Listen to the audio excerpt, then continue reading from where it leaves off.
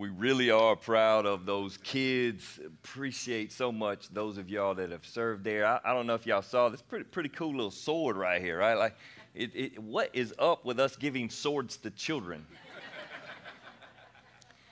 So the Bible actually calls this book that we're going to study this morning the Sword of the Spirit. For Matt, who was just up here, he leads all of our children, not only at this campus, but he oversees it over all the campuses. It's just his passion for your kids to know the Word. And the Bible calls it a sword, which on one hand sounds really dangerous, and sometimes Christians use this in a really dangerous kind of way. They're haphazard with it because it's really sharp.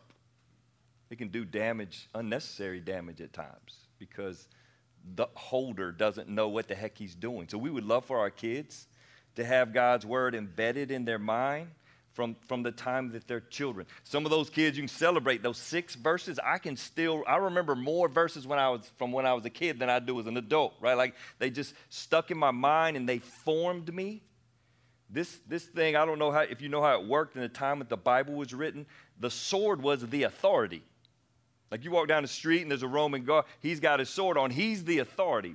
And he had something powerful to demonstrate his authority. So your kids, my kids in the past, we're trusting them with the beginnings of how to handle this authority.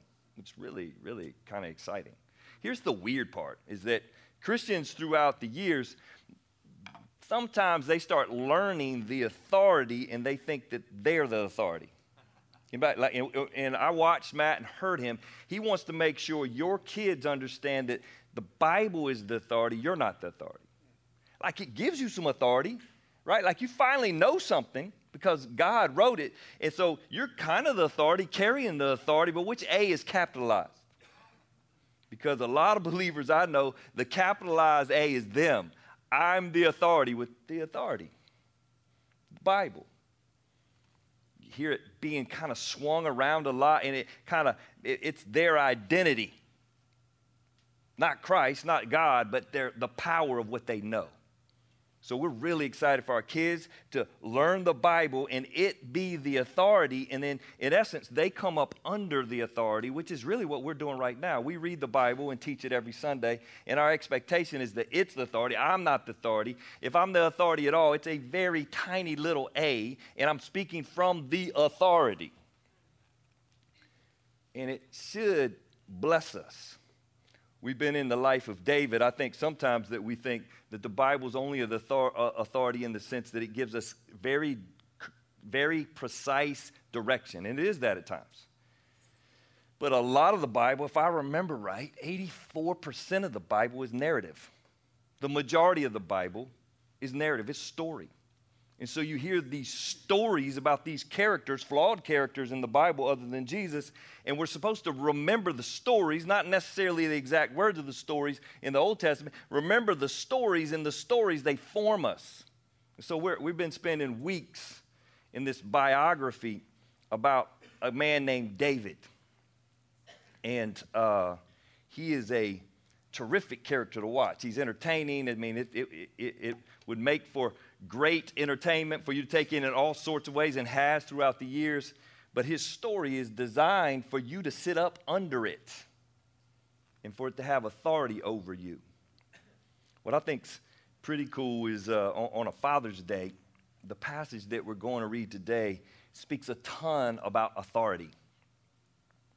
And again, sometimes dads either don't want to be the authority or they're the capital A authority. Here's what I need to remind every dad in the room. Bad news is you are the authority. Good news is you're just a deputy, right? You can think Barney Fife if you want to, right? Like, you ain't the sheriff, you're the deputy, right? Like, you're the deputy authority. The authority is God the Father. And we don't know what his design was, but we know what his design was. We don't know why, but he made you fathers the authority in your home. And so now you got to figure out, how do I do that with a small a? How can I be a deputy under the authority? So I do it with humility because I know I'm under authority. And at the same time, step to the weight of authority. Let me pray for you right now. We'll look at this passage a little bit. Bunch of dads in the room, Lord. Thank you for them. Thank you for putting them in that spot, for trusting them with that responsibility. And we honor them today, Lord. We're thankful for them. Lord, we know our little world we live in right here in our country has far too few fathers that fight for it. So pray you'd encourage them today as we read this passage. This passage for all of us, Lord, you wrote it. So we pray as we read it that you would speak to us, be man or woman or child, that you would teach us through your word. Even now, Lord, we submit to the authority of your word and pray that you would train us. In Jesus' name, amen. So if you've been following the story, we're in some books in the Old Testament. There's a 1st and a 2nd Samuel. There's not 2 Samuels. There's 1 Samuel. He's just got 2 books, all right? So 1 Samuel, 2 Samuel, and 1 Samuel, we see this king be put in place over the people of a nation called Israel. The first king of Israel. Anybody? First king of Israel? King Saul. Who puts him in there? The people want him in there because he's tall. God actually, though, in chapter 10 of 1 Samuel, it chooses him and now the people want him, but God chooses him, and so now Saul is what? He's the deputy authority, right? He's the leader of a whole nation, but he's under the ultimate authority.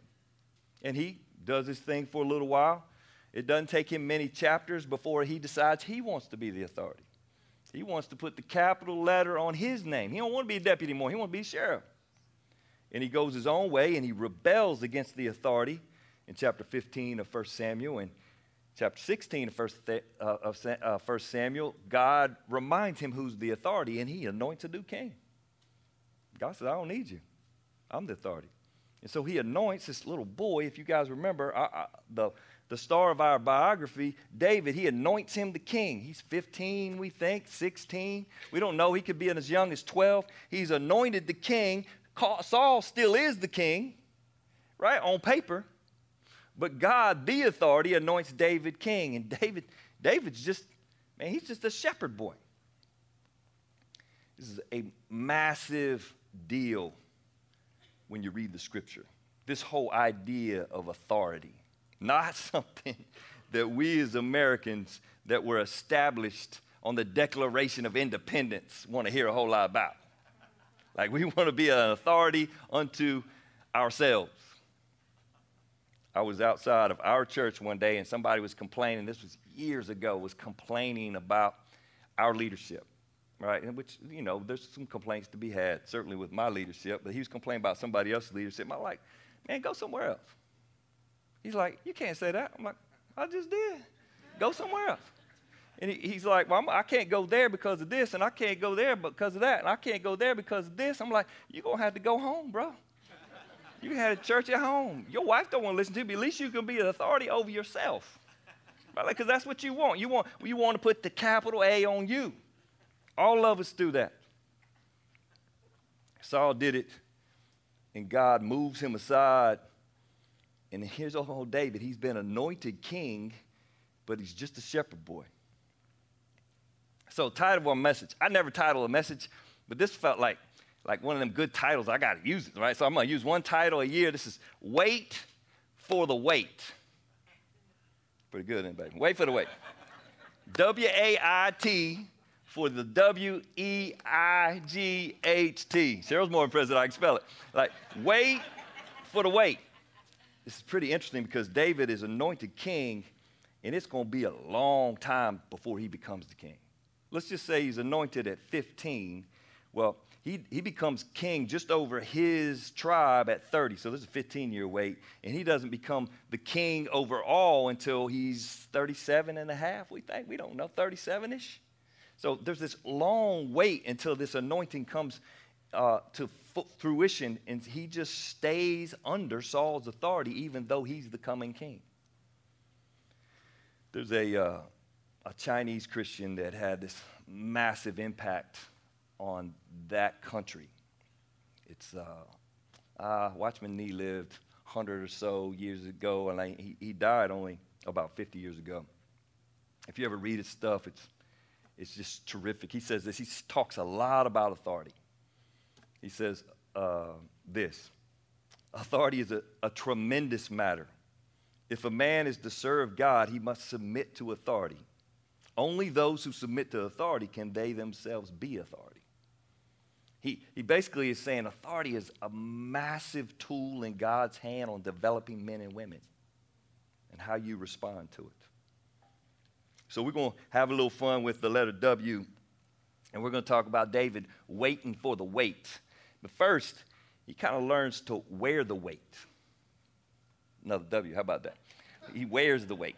And what's pretty interesting, he's anointed king, but what's his responsibility when he's anointed king? Sheep. And so for a lot of you, like where you are right now is where you are. You can be responsible for your radius and be absolutely right before God. We see a young man with some sheep. As a matter of fact, you kind of get this idea that he loves his sheep. He'll actually risk his life for the sheep. He kills a lion and a bear protecting the sheep. He makes sure the sheep are fed. And how's he doing all this sheep taking care? He's doing all of this under his daddy Jesse's authority. How do we know? I don't know if you remember this. David's on the way to visit his brothers, and what is he doing? He's taking bread to his brothers because his daddy told him to. Now, he's bad enough in a minute. He's going to kill Goliath. He's that bad. He's already killed a lion and a bear, and yet he's staying under his daddy's authority because he's 16, 17, I don't know. Malachi's not here today. I need him to hear this. Right? Like he's still under my authority. He cut the grass for me yesterday, right? Because I didn't want to. No other reason. I didn't want to. Cut the grass. Yes, sir. Hey, that's good stuff. Right? Like it's a part of, I'm trying to develop my son and not cut the grass. But like those things are, like it's a massive deal. And this young boy, David, is under his father's authority, even though he's been anointed king, and he carries out that responsibility. And it's really underrated how developmental it is to wear the weight you got, be responsible for what you have, and stay under the authority that's in place. Let me just say, everybody in this room is at least responsible for themselves. Like I'm not a leader. I'm like, you leading yourself? How are you leading yourself? How much time you spend with the Lord this week? How important is it for you to be in community? Because if you can get there, most of you can get your mom and daddy to take you there. Like, how important is it? Because you can lead yourself to those places. I always am shocked that when I was leading Radius White Knoll, there was this high school boy that would drive to church every Sunday by himself. Probably got a couple here. Sit alone. He thought it was important to be there. He led himself. It was amazing. It always made me smile when I look out there, see him. He's got himself. Nobody else helped him get there. He got there on his own. For the younger people in the room, you're responsible for school. That's something like, that's under your authority. Like, the teacher's the boss in the classroom, right? But you can get your stuff done. Most of us in America, no matter the age, got a little bit of resource. It's under our authority, right? Even if it's just a couple bucks, it's under our authority. What are we going to do with it? How are we going to use it? Sadly, oftentimes we get so frustrated with not having a capital A on our name that we can't hardly operate. So we don't manage what we got. We're already mad at whoever's above us in authority. I saw this amazing video clip the other day. It was a college boy. He had just done a job. It took him 3 hours. I won't tell the details because it was local. But he had a 3-hour job, and he was filthy when he was done. So he videoed himself. Like he's got his camera out. He's videoing himself. He's saying, there's no way I'm doing this for $15 an hour. And he's sending it to the customer around the boss. And I'm going, that's funny right there, because I'm not going to pay him anything if he sends me that. Like, you just lost $45 worth of work. But somehow he thinks he's the capital A authority when he's the one doing the work, the dirty work. This is just a season. If you understand this, some of you guys have been around for a little while. This kid has no idea how that season is developing. He don't owe him nothing. He just worked for 3 hours. He didn't work a full day. He's tired and dirty. Shocker. That's what work is. But the reality is those seasons of work and difficulty and not a lot of pay, you're being developed as a man, and it's a gift. In your 20s, it's certainly true. It can be frustrating at times. I was certainly frustrated with it at times. But you got to learn to wear a little bit of weight at a time. And so if you can't work for $15 an hour, you can't work for $25 an hour. You got to learn how to wear that weight. You got to do what your boss says. And sure enough, you don't send a video to the customer around the boss. Like, you got to learn to wear the weight.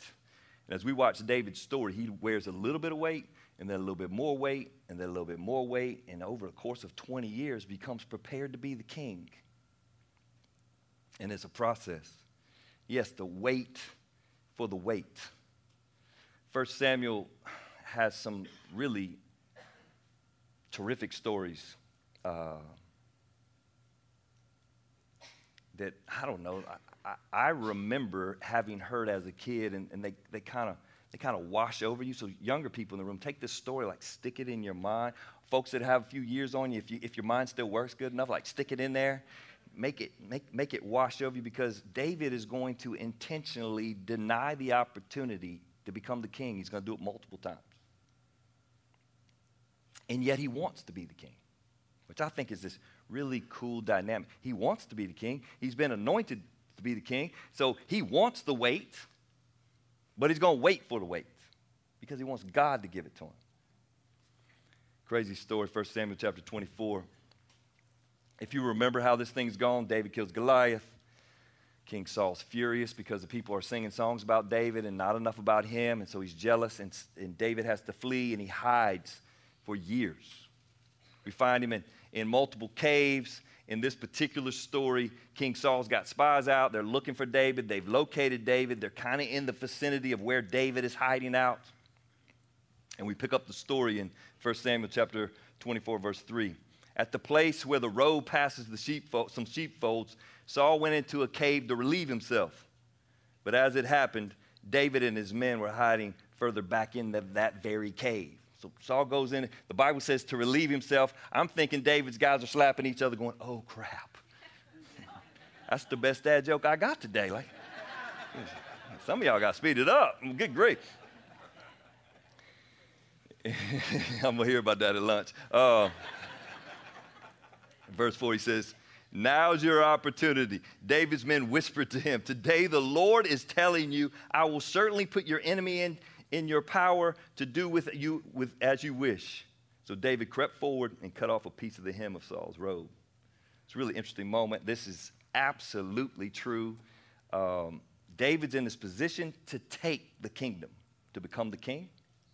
And his men are with him. He's got 600 men. I don't know how big this cave is. Must have been pretty big. Maybe just a few men are with him. We don't know, but they're whispering to him, here's your chance. And what do they say?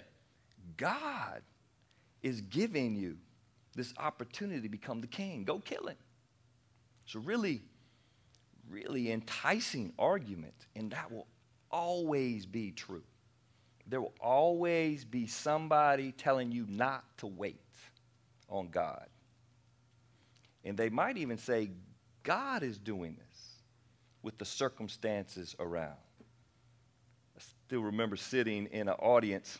I was the director of recruitment for a college, and the president was speaking, and a kid that I recruited was sitting beside me, and he leaned over to me and he said, you should be the president. I can still remember it. That's how much it meant to me. I'm like, because you know what I thought in my head? Yes, I should. I'm 23. I know a lot. It was like this moment where at least I was smart enough to keep my mouth shut and never repeat those words until I was 54, right? Like there's this thing, when he said it, it like tickled something inside of me. And in many ways, he was saying you could lead this thing better. It was a Christian college. He didn't claim God told him, but I could certainly move there quickly because I wanted to wait. I did. I wanted to wait at 23 years old. And this kid, I don't know why he said that, but it grabbed me, and I had to do something with it. I had to put it away. Otherwise, it would have made me a terrible director of recruitment. And I would have been wrong to the guy I was under his authority. But David's conscience began bothering him because he had cut Saul's robe. It even bothered him that he snipped off the corner of the robe. He didn't have scissors, probably a knife or a sword. He said to his men, "The Lord forbid that I should do this to my lord the king. I shouldn't attack the Lord's anointed one, for the Lord himself has chosen him." So David restrained his men and did not let them kill King Saul. Who's he under authority? He's under Saul's authority, and he cares about the king's authority. But as you read it, you're like, he's under God's authority. So he takes just a little corner of the robe. Kids in the room, amazing. He sneaks up. He cuts this little corner of the robe. Saul goes back out to be with his men. And if you keep reading the story, in a little bit, after Saul gets far enough away, David comes out and shouts to him. And he tells him, "Hey, I'm for you, king." And he holds up that little corner of the robe. And he goes, "I didn't kill you. I could have killed you. But I didn't kill you because I love you and I respect you. Like respect you in the sense that you're in this position of authority." His exact words, "I will never harm the king. He's the Lord's anointed." It's this powerful picture of a young man who wants to wait, but he'll wait for the wait. Great lesson for us today. Now, this want the wait thing, let me just demonstrate out of his life. Hey, when he walks up and Goliath's taunting God, he's ready because he's been wearing a little bit of weight at the time, and he wanted to wait, and he goes out there and handles business. When King Saul puts him in place to lead his army in certain battles, he's ready. He can lead. He can fight. He can lead, and he wears the weight in that situation. When he becomes king just over his tribe, Judah, he steps to it. He takes on the responsibility, and he's ready. He wanted the weight. When he becomes a king over all 12 tribes and makes Israel the greatest nation of that era, he was ready to step in. He wanted the weight. But he waits for the weight. Let me just say this about men in our culture. Generally, we don't even want the weight. Right? Generally, we would just rather not have any weight. If you watch any sitcom, I haven't watched any for years, but even 10 years ago, every sitcom dude, every dad, father, husband, he's just passive as heck. He don't want no weight. He wants his wife to carry the weight. He wants his kids to figure it out on their own. They portray him as, no nicer way to say it than a loser. He just wants to lay all the weight. He don't want to carry the weight. He just wants to have these things with no weight. No, this is no question, man. Marriage is weighty. Anybody else?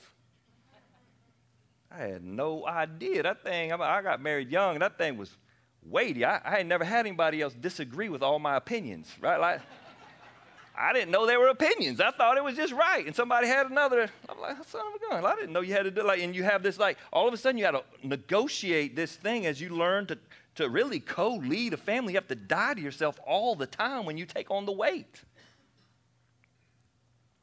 Parenting's certainly a weight. When you get a promotion, it's a weight.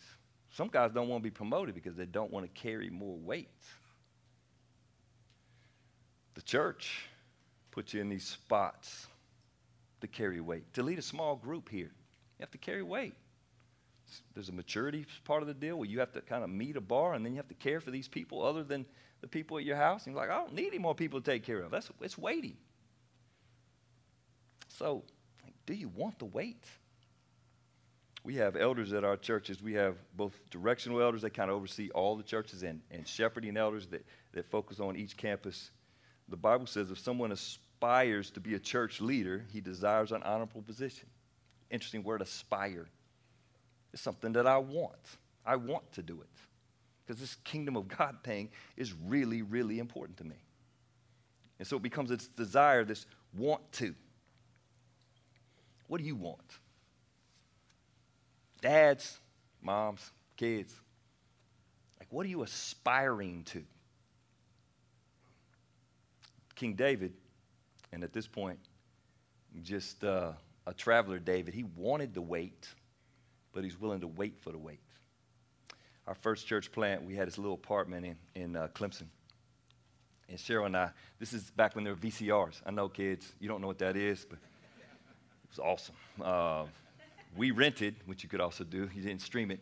We rented The Lion King. And we watched it. And I'm pretty sure the Southern Baptists were boycotting Disney at that point. I'm not positive. We broke all the rules. We got Lion King. Cheryl felt guilty about it. I did not. And we're watching Lion King.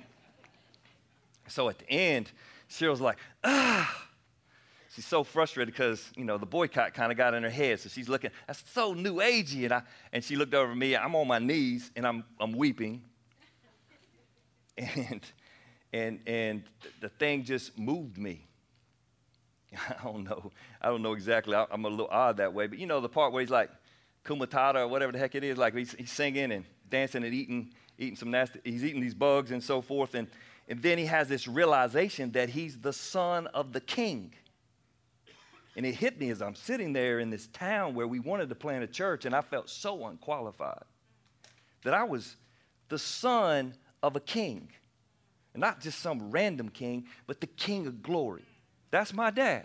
That's my dad. And I've been walking around here like some goofball eating caterpillars, right? Like I'm walking around this town like I have no authority, but I have this authority, but it's only in the capital A authority in the king. And if I walk in his authority, then perhaps somebody would be attracted to what we wanted to do to his glory. It was this really, we had this great conversation about it afterwards, just sitting in the idea. We wanted the weight, but we had to wait for the weight, because he had to give it. Man, even as I give you the pep talk of wanting to wait, let me remind you to weigh the weight. You remember the first time you saw the plus sign, dads? Now that was weighty. Anybody else? I saw the plus sign. I'm like, holy, what are we doing? It was weighty, and it was really good to sit up under that weight and to ask myself if I was ready. And if I wasn't, I had like 9 months to get there, right?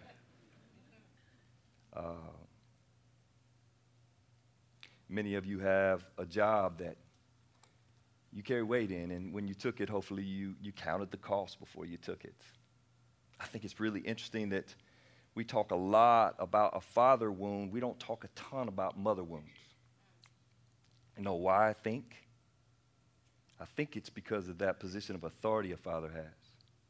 So when you take on that weight as a father, there's a potential of hurting people. When you come up short as a dad, when you're in any way abusive as a dad, it's just devastating. So Father's Day, there's always that in a room. There's folks thinking about their dad in positive ways and thinking about those moments in negative ways and thinking about the father that they never had. So there's all that in the room. And there's this thing called father wound. Lots of men, you read about it and you watch grown men weep because of that authority that God put in our hands. It's very difficult to deliver. And so authority, like, you better weigh the weight. This thing ain't all giggles, right? I know in my job, I even have got a letter this week from a guy that I've hurt in the past. It doesn't really matter how I hurt him. I certainly didn't do it intentionally, but nonetheless, it hurt him. And so if you're in a position of authority and you're carrying this weight, then you have to carry that weight. You have to carry this weight of coming up short.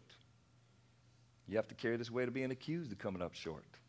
You have to carry weight. But let me just say this, like, weigh the weight. But if you keep the A small on your name and keep the A capital on his name, then you got to want the weight for his glory, even though it might be difficult. There's another story. It's just 2 chapters later. David still being hunted by Saul. And David's got a couple spies out. He sees Saul coming in. So he and this guy named Abishai, they want to go see what's going on. Clearly, David can fight. Saul's got 3,000 of his elite soldiers hunting for David, and David wants to go, like, check them out, like behind a tree or something. I don't know. Here's what the Bible says. So David and Abishai, 2 chapters later, went right into Saul's camp. They're all asleep. Saul's in the middle, which would have been standard, like the king's in the middle of 3,000 elite soldiers. His general is sleeping right beside him. And David has the bright idea to like walk into camp. Talk about tiptoeing. Went right into Saul's camp and found him asleep with his spear stuck in the ground beside his head. I always thought it was really interesting. That spear, you know, that's the same spear perhaps that he threw at David multiple times and David dodged it. The spear stuck in the ground beside his head, and Abner and the soldiers were lying asleep around him. And God has surely handed your enemy over to you this time, Abishai whispered to David. Here it is again. There's the spear. There's the bad guy, who happens to be the king. Abishai says, let me pin him to the ground with one thrust of the spear, and I won't need to strike twice. David says, no, don't kill him. For who can remain innocent after attacking the Lord's anointed one? Surely the Lord will strike Saul down someday, or he will die of old age or in battle. He says, I can wait. I'm going to do this under God's authority. The Lord forbid that I should kill the one that he has anointed, but take his spear and the jug of water beside his head, and then let's get out of here. And so David took the spear and the jug of water that were near Saul's head, and he and Abishai got away without anyone seeing them or even waking up, because the Lord had put Saul's men into a deep sleep. I love that last line. David's in here. Abishai wants him to take the life of the Lord's anointed, and David's like, if the Lord wasn't making all these dudes sleep, we'd be dead right now. How about let's obey the capital A authority and wait for the wait? And so he stays under the authority of God.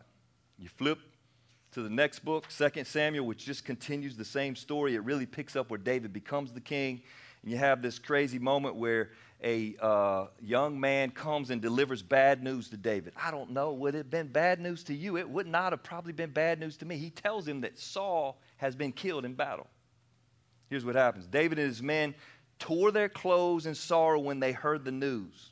They mourned and wept and fasted all day for Saul and his son Jonathan and for the Lord's army and for the nation of Israel, because they had died by the sword that day.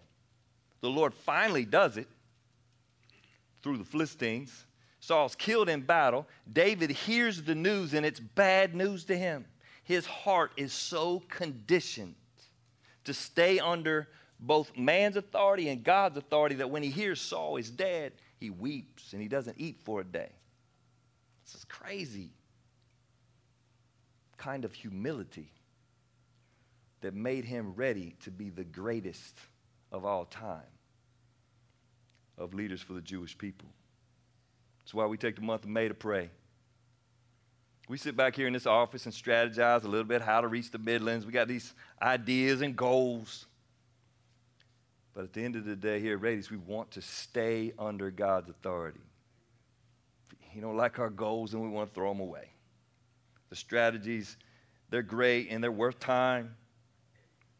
But there is deep rest in being right with God. Not just being consumed with his mission. It seems to be the most important thing to God, that we stay under his authority, which means that we, this crazy word, obey him. My experience of being under authority, that means that I have to wait a lot. I'm always waiting on somebody to give me permission, and it's frustrating. We used to take the boys on bike rides. My two youngest, JT and Malachi, we go for a ride, and JT would, he's got to break every record. He'd fly up to the stop sign and stop, wait for me to catch up, because he didn't know which way to go. But he got to the stop sign first. And Malachi just, and if you know the two of them, this is exactly that person. I'll ride with Dad. I'm having a good time with Dad. We get to the stop sign, and Malachi just keeps his motion going, and we go to the next stop sign, and JT, guns it, gets to the next stop sign, and stops. He's miserable because it's hard to wait on the authority. He don't know where he's going. He's 8 years old, right? But the 6-year-old, he's just rolling with his dad. I wish I could be more I'm a lot more like JT in that way. I want to run, get there, get together, then I got to wait for the Lord, wait for the Lord to lead me. But either way, even if you're a hustle to the next stop sign, if you're disciplined to stay there and wait, man, it blesses everybody under your authority. Because stopping at the stop sign keeps your A small even though you really want it to be big at some times. But if we could follow Malachi's example, probably a little healthier, just to ride along as the Lord leads. I'll read you one psalm as we quit. David wrote 70-plus psalms. This one came to mind as I was reading this passage. This is Psalm chapter 40. Here's what he says. I waited patiently for the Lord. Imagine him sitting in that cave knowing he's been anointed king, waiting. And he inclined to me and heard my cry. Love that word, incline. You imagine God leaning in to hear you? He inclined to me and heard my cry. He brought me up out of the pit of destruction, out of the miry clay. Got a little more context for you when you hear the psalm, thinking about him in those caves and fleeing for his life most of the time, probably depressed on multiple occasions. And he set my feet on a rock, making my footsteps firm. You dads, need some help getting there? And he put a new song in my mouth. I always remembered it being heart. I don't know why. But I really like mouth because my mouth usually represents what's in my heart. A song of praise to God, put into capital A on God's authority. Many will see and fear and will trust in the Lord. How blessed is the man who made the Lord his trust. That's a great. How blessed is the man who has made the Lord his trust, his rest, his definition of right, his authority. Check out the second part of verse 4. And has not turned to the proud, nor to those who lapse into falsehood. In other words, we haven't made somebody else our trust. I'm really happy to lead here. I know Russell's really happy to lead here, but we do not want to be your trust. We want the Lord to be your trust. We want to fight to be trustworthy, but we want the Lord to be your trust. He is your source, not us. Many, O Lord, my God, are the wonders which you have done, and your thoughts toward us, there is none to compare with you. If I would declare and speak of them, they would be too numerous to count.